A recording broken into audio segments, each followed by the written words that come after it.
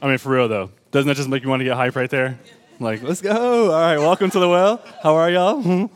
Good to be here with y'all this morning. Hey, let's actually start with this, okay?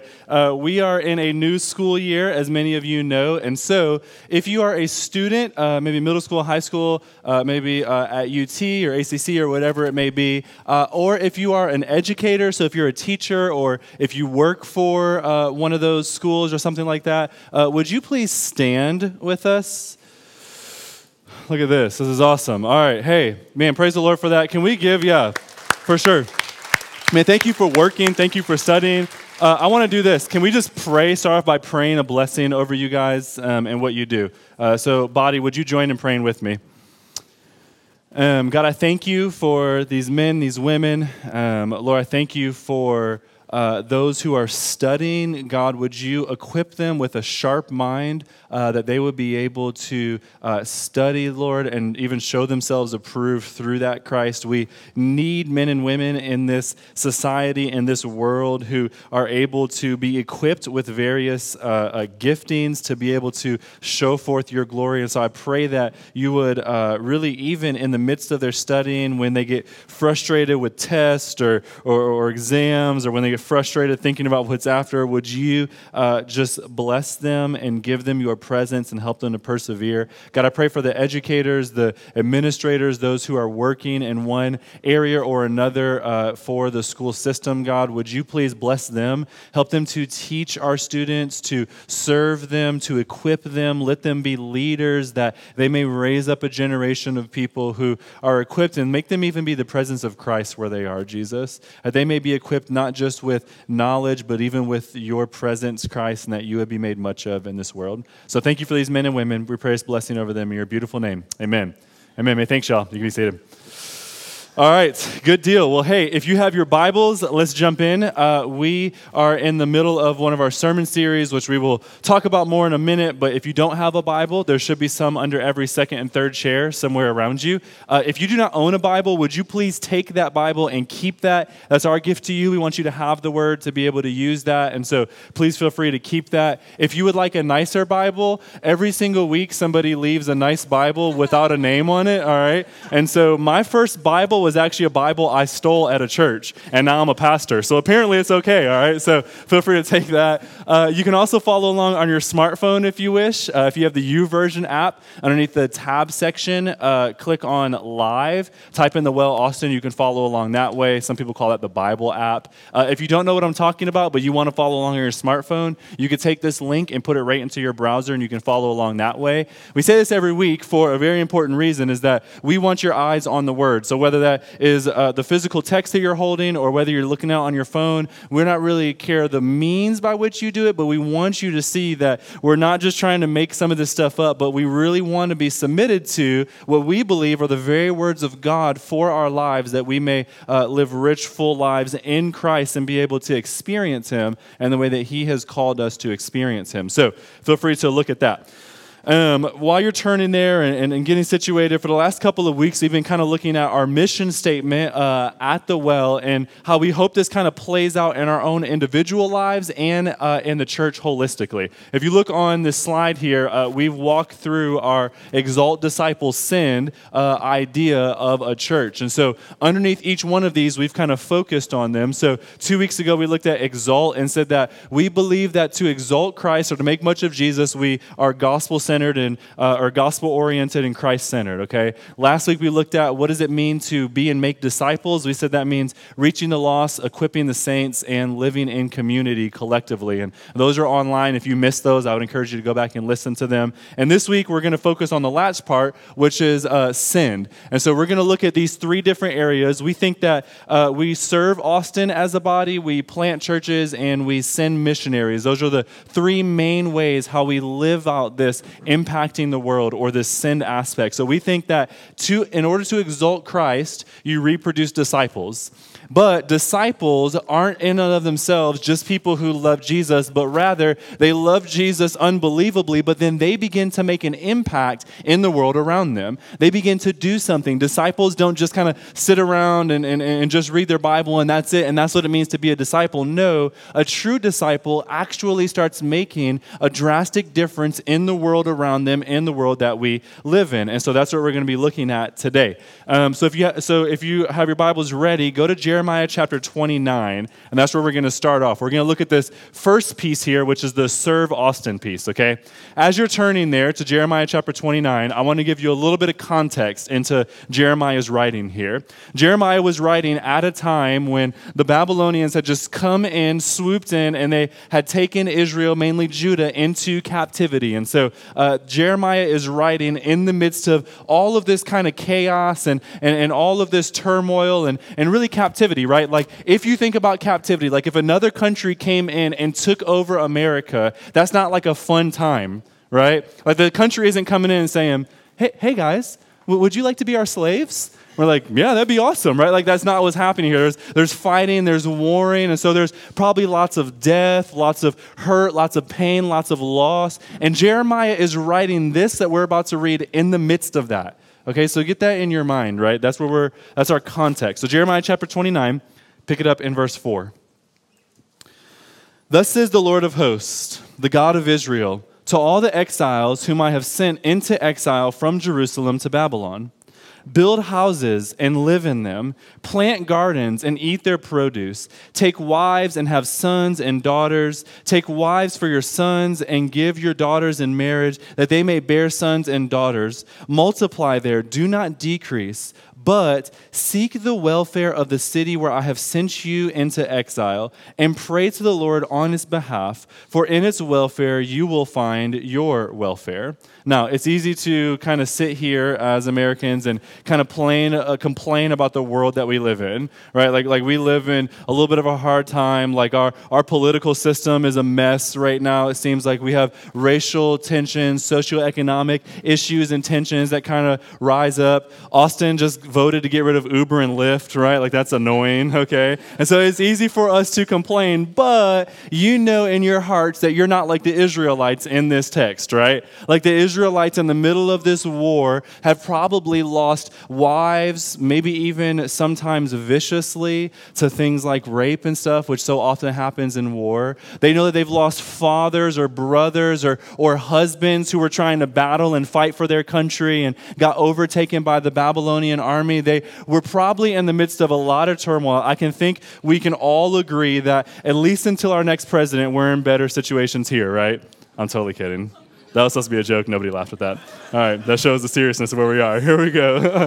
All right, yet, okay, God calls us, right, as a people, or rather call them to literally pray for their city, to bless that city, to honor that city, even though they were in the midst of a ton of turmoil at that time, to seek its prosperity, to do good in the city that they now call home, even though they are forced to call that city home.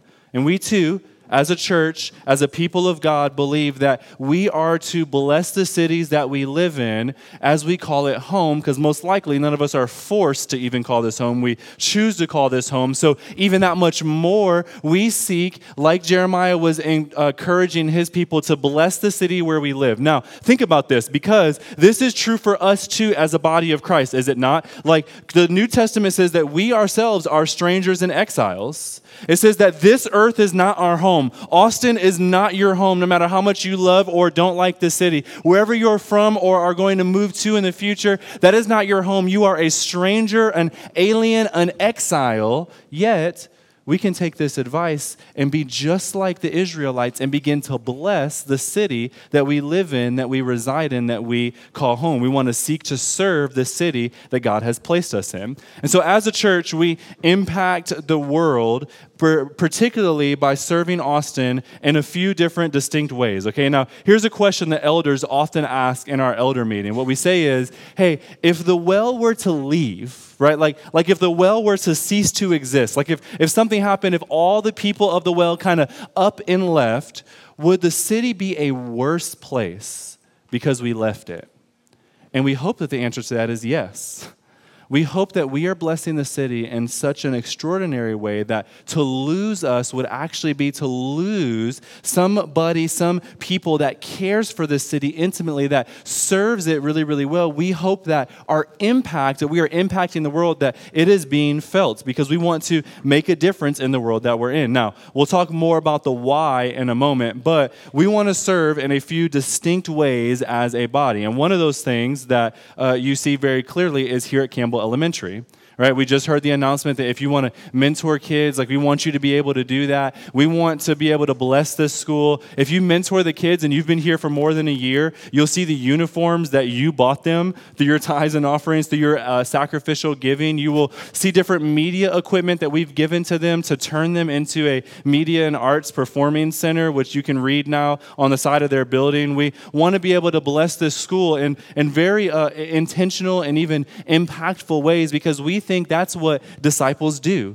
They impact the world around them. They make a difference. They begin to live out the gospel in very profound ways. Now, one of the things that we do hope is that as a church, the more that we grow, the more we have the ability to bless other people and other things around us, right? And so one of the things that we do very particularly as a church is we say we want to serve deep, not just wide. And what I mean by that is we don't want to serve 78 different areas of service and really not touch any of those intimately. But rather, we want to focus on certain areas to draw deep into them to hopefully bless them in very beautiful ways.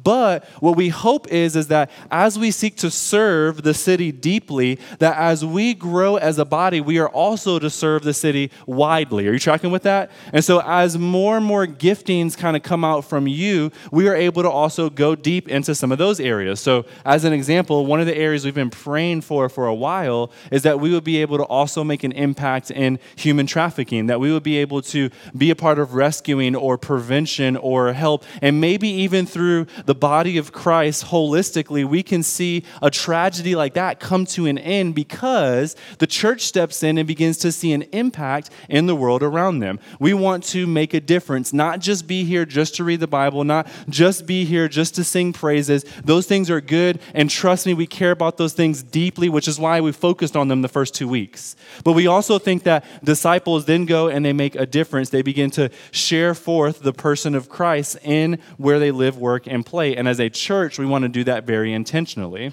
Now you may say, well, hey, what if I have different passions? Like you guys are serving in Campbell, you're serving at ADRN, you're doing benevolent stuff. Like what if I have a different passion? And we say, yo, that's awesome.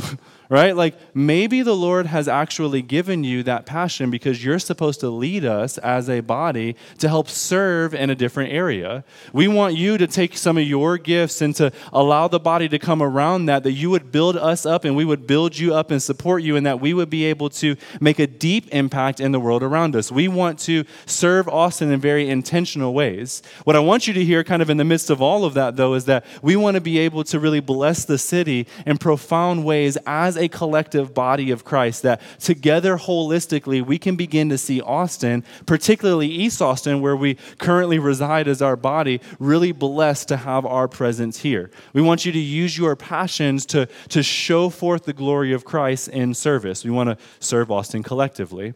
But individually, this also should be played out in your own personal life by being a blessing to the city. So collectively as a church, we want to serve Austin collectively. But individually, you should also, like Jeremiah instructed the Israelites, seek to bless the city that you live in. This can happen in many different ways. Now look at the Jeremiah verse again. Okay, now look at some of the things that Jeremiah was telling them. They were to plant, and they were to build houses, and they were to enter into covenants of marriages, right? So think about the planting. That's probably part of the people's jobs then during that time. So man, that means your job is a way that you can bless the city. Like that's why we say that you should work hard as a believer, because in working hard, you are providing something, either a service or a good, to the people around you. And this is indeed glorifying to God. This is a way that you serve the people that God has created, because God cares for every single one of the persons that he has ever created, which is everybody in the world.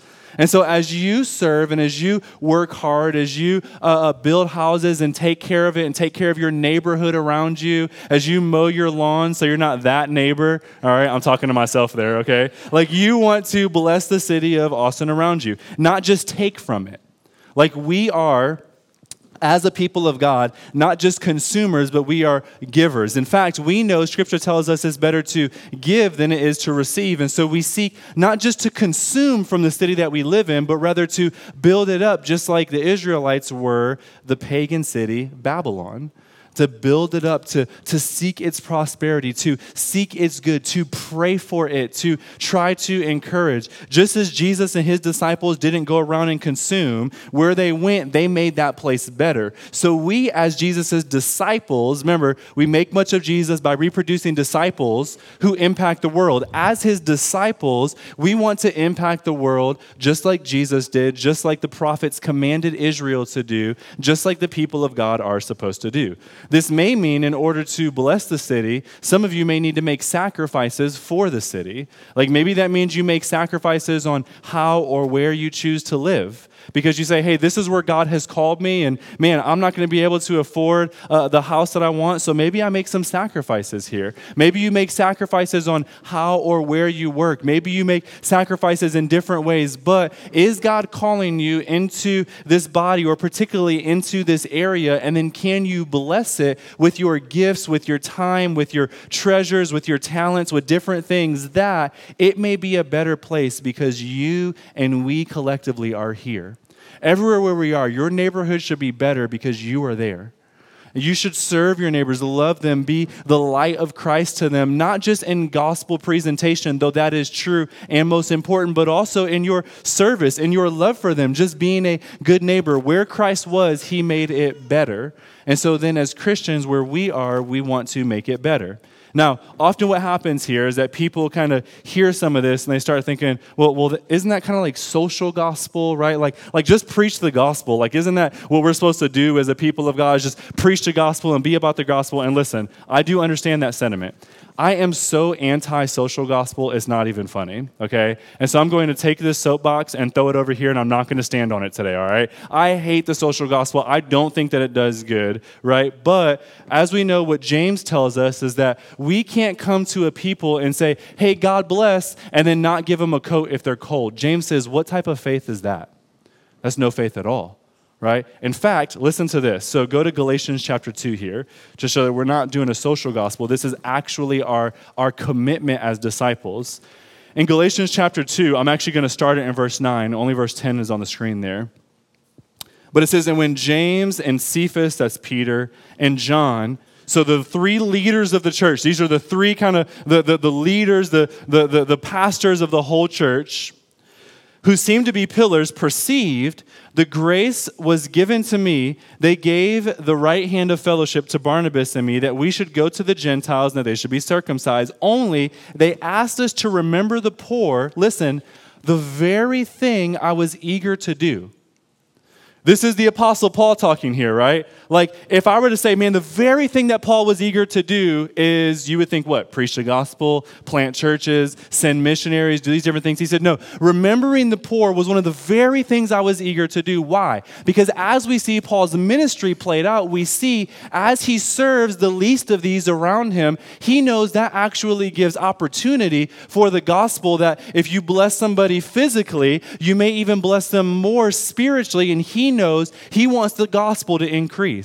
So they said, don't forget about the poor. And Paul says, oh man, trust me, that was the very thing I was eager to do. I was eager to go out that I may bless those around me, that I may be the light of Christ around me. Do you think that? Right? Like is that how you interact in your own individual lives? Do we think that collectively as a church? We are serious about reaching the lost. That's part of making disciples. We are serious about discipleship, about being Christ-centered and gospel-oriented, but we have to be serious about loving and serving the city that we choose to reside in as well. And so, man, poo-poo on the social gospel, right? Like that's not what we're saying at all. But what we are saying is that the gospel should begin to motivate us to actually seek and serve serve the city because God loves everybody whom he has created. This is part of the kingdom mandate, the creation mandate in Genesis 1:28, that we would cultivate, that we would create and cultivate what God has taken and make it better. That's what we do as believers, okay? So that's one way we want to do it. As a church and as individuals, we want to serve Austin collectively as a church, and we want to bless the city as individuals that are living within the city. But we also want to plant churches, okay? So that's one area we want to serve God is by serving Austin. The other area that we think we make an impact in this world, that we live sent lives, is by planting churches. Okay, actually, before you go there, let me say this. One of the things that we want to do as a body is that we would like to see 100 national churches planted within the first 50 years of the Well's existence. We are going to celebrate our 4th birthday in 2 weeks, okay? And so we will say, hey, within the next 46 years, we want to see 100 different national churches planted, that more good would be done, that more people would be enriched, that Jesus would be made much of at different areas of Austin, of Texas, of the world around us, okay? Tim Keller says this: the vigorous, continual planting of new congregations is the single most crucial strategy for the numerical growth of the body of Christ in a city and the continual corporate renewal and revival of the existing churches in a city. Nothing else, not crusades, outreach programs, parachurch ministry, growing megachurches, congregational consulting, nor church renewal processes will have the consistent impact of dynamic, extensive church planting. C. Peter Wagner, who is a leading missiologist, okay, yes, those exist, all right, says this: planting new churches is the most effective evangelistic methodology known under heaven. There are many other men and women who have kind of gone before us and before then who have said some of the same things. But we want to impact the world by serving Austin, yes, but most importantly, we want to serve the city with the gospel of Christ. We think that even if we have silver and gold not, we still have something far more precious than that, which is the blood of Jesus that covers over our sins, that brings us into relationship with God. Much of Scripture talks about church planting, okay? A lot of it is even just kind of insinuated that it would happen. In fact, look at Titus chapter 1, verse 5. In Titus chapter 1, Paul is telling Titus how to lead the church. And he says this: "This is why I left you in Crete, so that you may put what remained into order and appoint elders in every town as I directed you." Elders don't exist in specific functions outside of the local church, okay? It's not like he's saying, hey, put an elder over the Applebee's down the street, right? Like, that's not what Paul is saying here, okay? He's not saying, hey, put an elder, and this, like, elders exist in the place of the church. So it seems like what Paul was doing was planting churches vigorously all over the place and saying, well, now we need people to help lead them and structure them. Titus, would you go and make sure elders are in all of these church plants? Paul was serious about planting churches. Or go over to the book of Acts. We're going to do a quick dive through some of Acts, okay? In Acts chapter 13, Paul says this, starting in verse 13. "Now, Paul and his companions set sail from Paphos and came to Perga in Pamphylia, and John left them and did not return, and returned to Jerusalem. But they went on from Perga and came to Antioch and Pisidia. On the Sabbath day, they went into the synagogue and sat down. And after reading from the law and the prophets, the rulers of the synagogue sent a message to them saying, 'Brothers, if you have any word of encouragement for the people, say it.' So Paul stood up and motioned with his hand and said," and then he goes on and preaches a really, really long sermon, okay, which we're not going to read all this today because my sermon's already going to be long today, all right? Some of you are like, when are your sermons not long? It's all right. So jump all the way down to verse 42. So Paul preaches this sermon, and it says, "As they went out, the people begged that these things might be told to them the next Sabbath. And after the meeting of the synagogue broke up, many of the Jews and devout converts to Judaism followed Paul and Barnabas, who, as they spoke with them, urged them to continue in the grace of God. The next Sabbath, almost the whole city gathered to hear the word of the Lord." Okay, so Paul goes in, starts being evangelistic. People are like, man, this is really, really cool. What you're saying is good news. We want to hear this. The whole city comes, and then just like it's always happened in the church, okay, persecution comes up. up. And so all of a sudden the Pharisees come, they start getting jealous, they start trying to beat Paul, and they end up chasing him out the city. So Paul has to now leave the city that he started this work in, okay? However, jump forward one chapter to chapter 14 and pick it up in verse 25.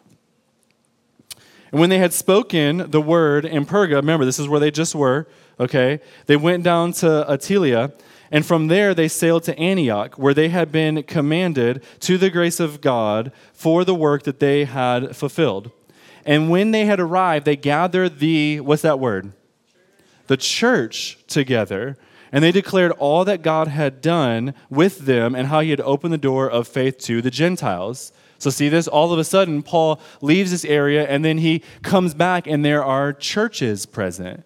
Right? Paul is trying to plant churches. All throughout the scriptures, we see this idea that a local body, a church, is supposed to be focused on and thinking about planting other local churches, that the kingdom of God would expand through the local church.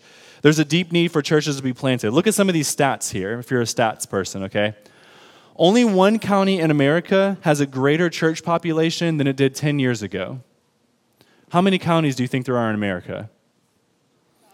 I have no idea what that number is, okay? But I'm assuming it's tens of thousands, right? I know there are over 400 and something just in Michigan. And so I'm assuming there are tens of thousands of counties, and only one of them in all of America has a greater church population than it did 10 years ago. 92%, there's been a 92% increase in the number of unchurched Americans in the last 13 years. The U.S. has the third largest population of unreached people in the world after India and China.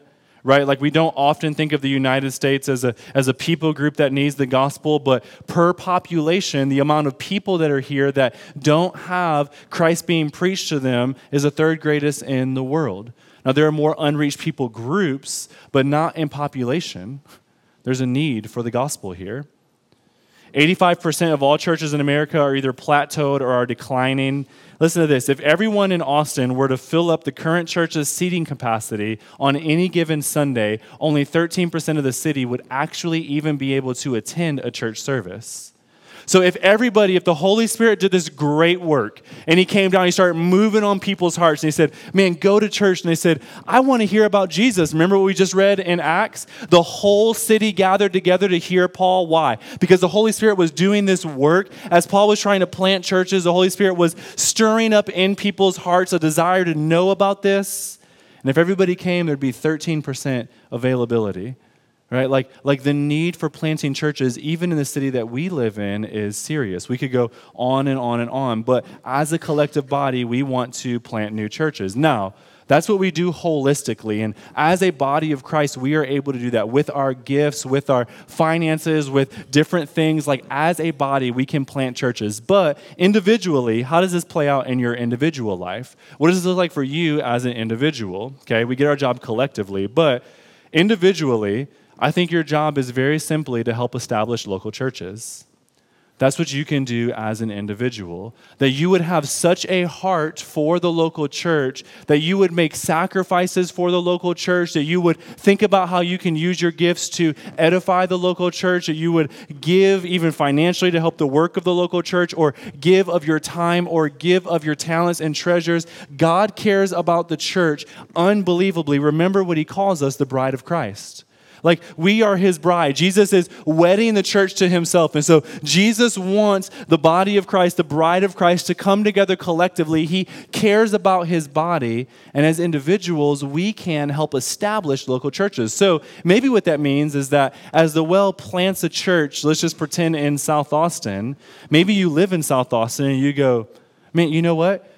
I could help this church plant here. And you go and you begin to use your gifts there and help establish that local church. Or maybe God is calling you here to the Well. This is your body. This is your family. Man, awesome. How can you use your gifts to help establish this local church so that this local church can send off other local churches? You tracking with that? So collectively, even as a body, we want to send off churches, but even individually, as you try to seek to establish the church, you can actually be a part of church planting as you use your gifts to edify the body, as you lead groups or serve in worship or set up chairs that we may hear the word taught and submit to it, or as you do whatever it may be that God has gifted you to do, you can actually be a part of establishing churches, which holistically, if you're in a good church, right, a church that's serious about the gospel, they want to start new works. They want to see Christ preached where he is not currently preached. They want to go out and impact the world around them.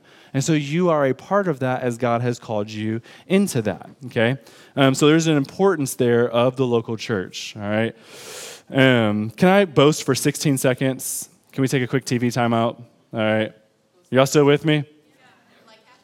All right. I'm halfway through my 16 seconds. Thank you, Kenan. All right, here we go. Ready? Here's my quick boast, all right? Y'all are rock stars, okay? I mean that. Y'all are rock stars. I don't think that a local church that starts with 11 people is where we are today without God calling a lot of you all to make tremendous sacrifices to see this body lifted up that we may serve other people.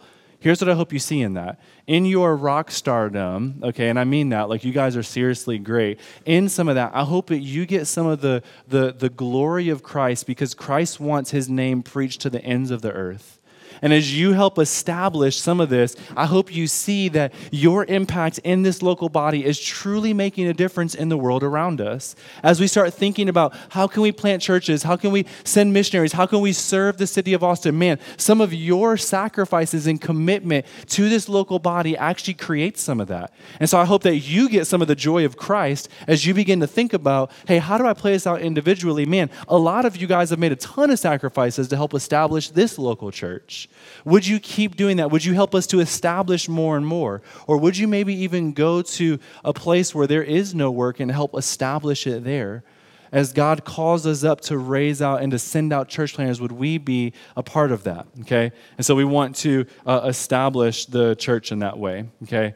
Now, the last one is send missionaries, all right? You don't have to look very far in Scripture to see this played out biblically, okay? In fact, if you just read the book of Acts, you see missionaries sent out. Right? Like all over the place in Acts, we see it sent out. But I want to look at a different passage today. Go to Revelation chapter 7.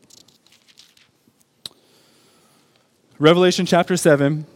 Obviously, Revelation is the last book in the Bible. This is, we're studying the end times here by looking at this book. This is what it will look like at the end, okay? Pick it up in verse 9.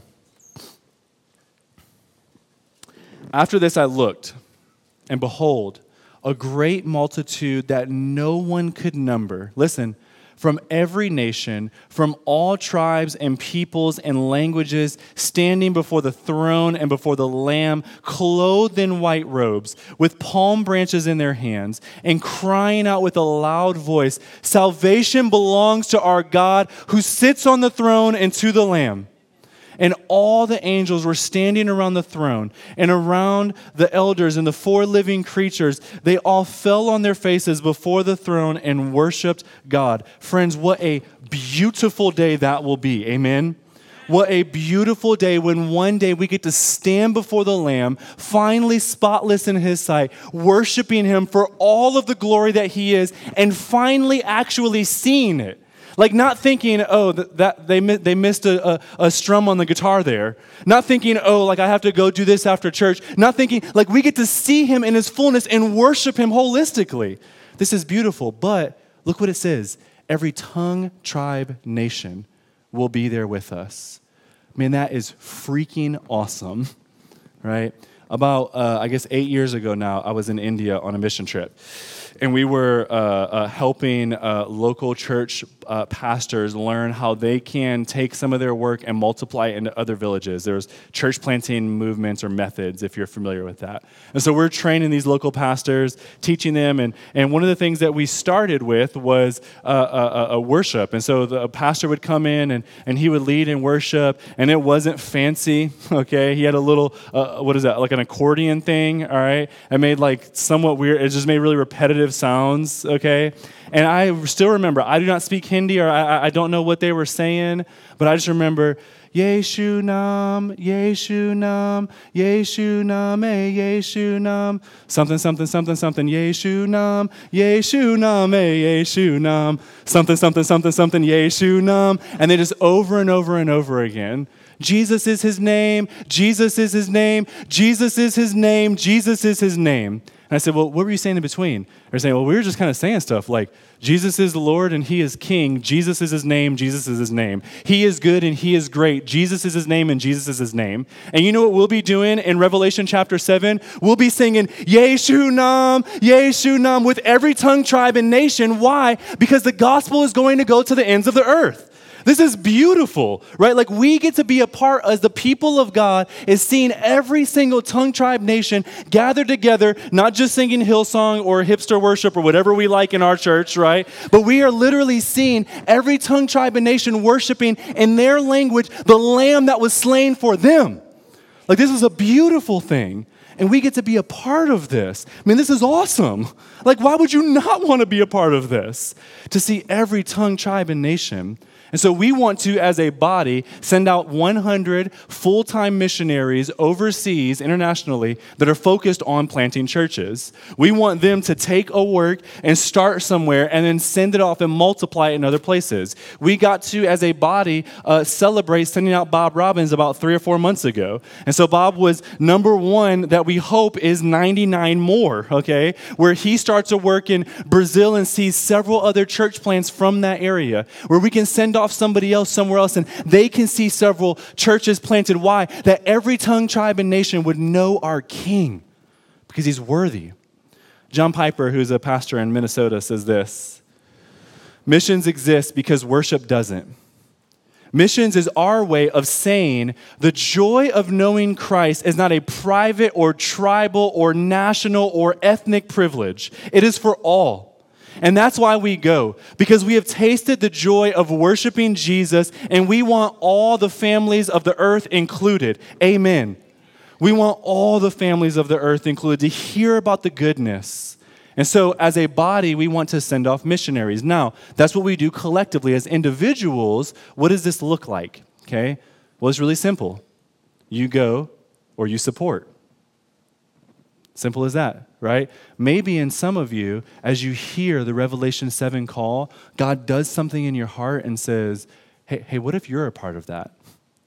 What if you're a part of seeing the whole nation's reach? Maybe you go, maybe even some of our missional communities that we have in the church are focused on international students and people groups. So maybe you actually stay, but you're still focused on seeing the gospel taken to the ends of the earth. I don't know what it looks like, but either you go or you support those who are going. That's what the people of God have always done historically. If we've supported the work as it goes into other areas because we believe that much that Jesus is the only thing that truly gives life, joy, and satisfaction. Jesus is the answer. That's why even as a church, collectively, we give a ton of money away to missionaries. We want to see the gospel not just be established here in Austin. Man, praise the Lord. We want to establish because we want to send. We want to not just see ourselves raised up, but other people raised up.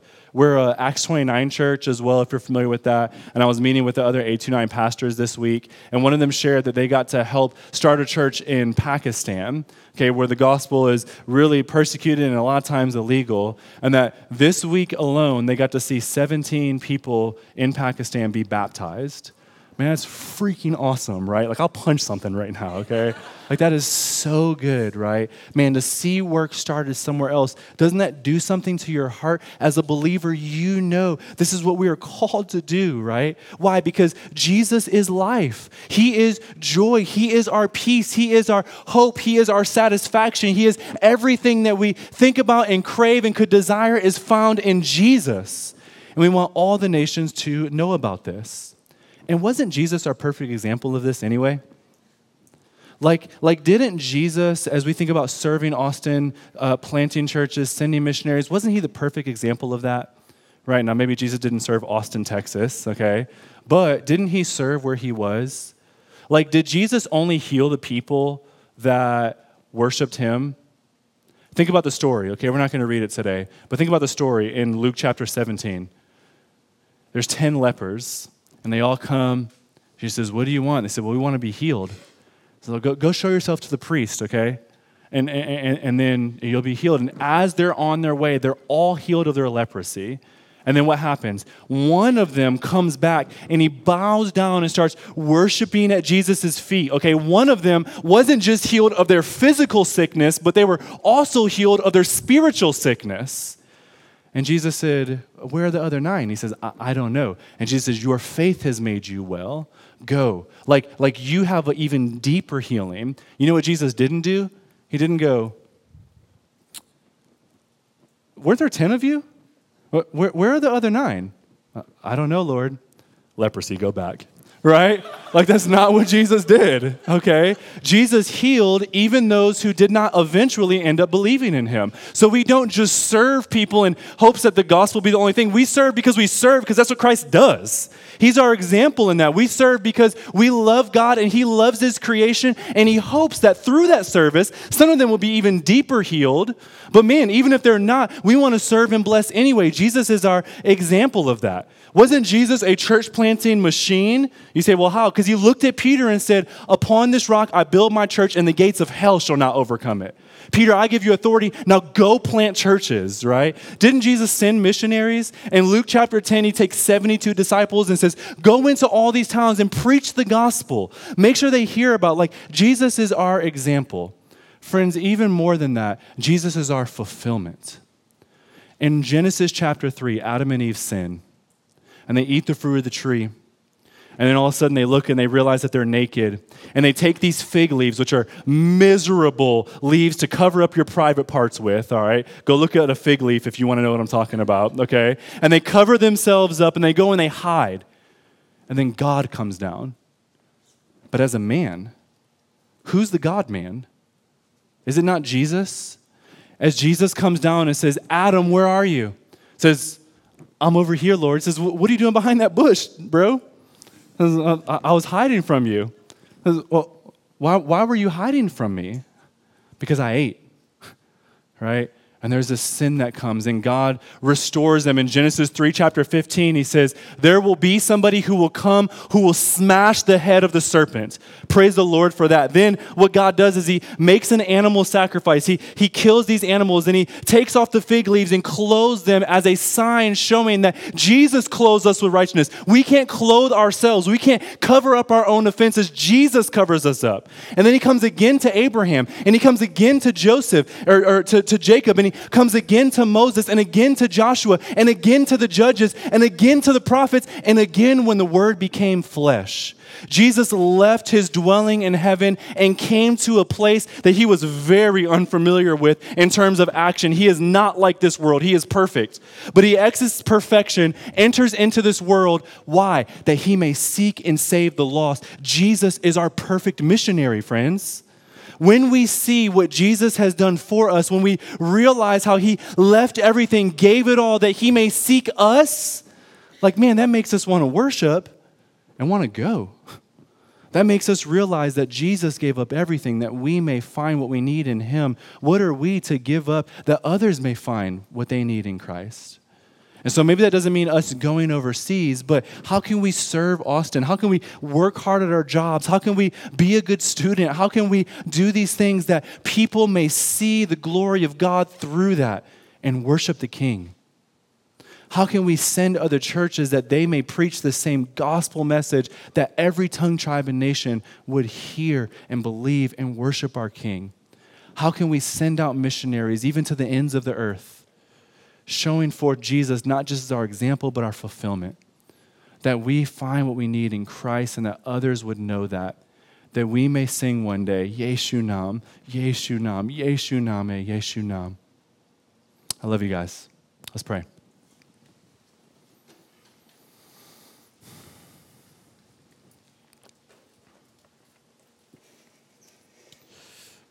God, I thank you. You are worthy, Jesus, of all of our praise, of all of our worship. God, you are worthy of everything. And so, Lord, I pray, even right now, God, there are some of us in here who, when we're trying to seek you out. We're trying to figure out who you are. Maybe we got invited by a friend. Maybe we just stumbled in here today. Maybe we were afraid or didn't know what we're doing. God, man, you are good and you want the whole world to know your name, for in you is love and life.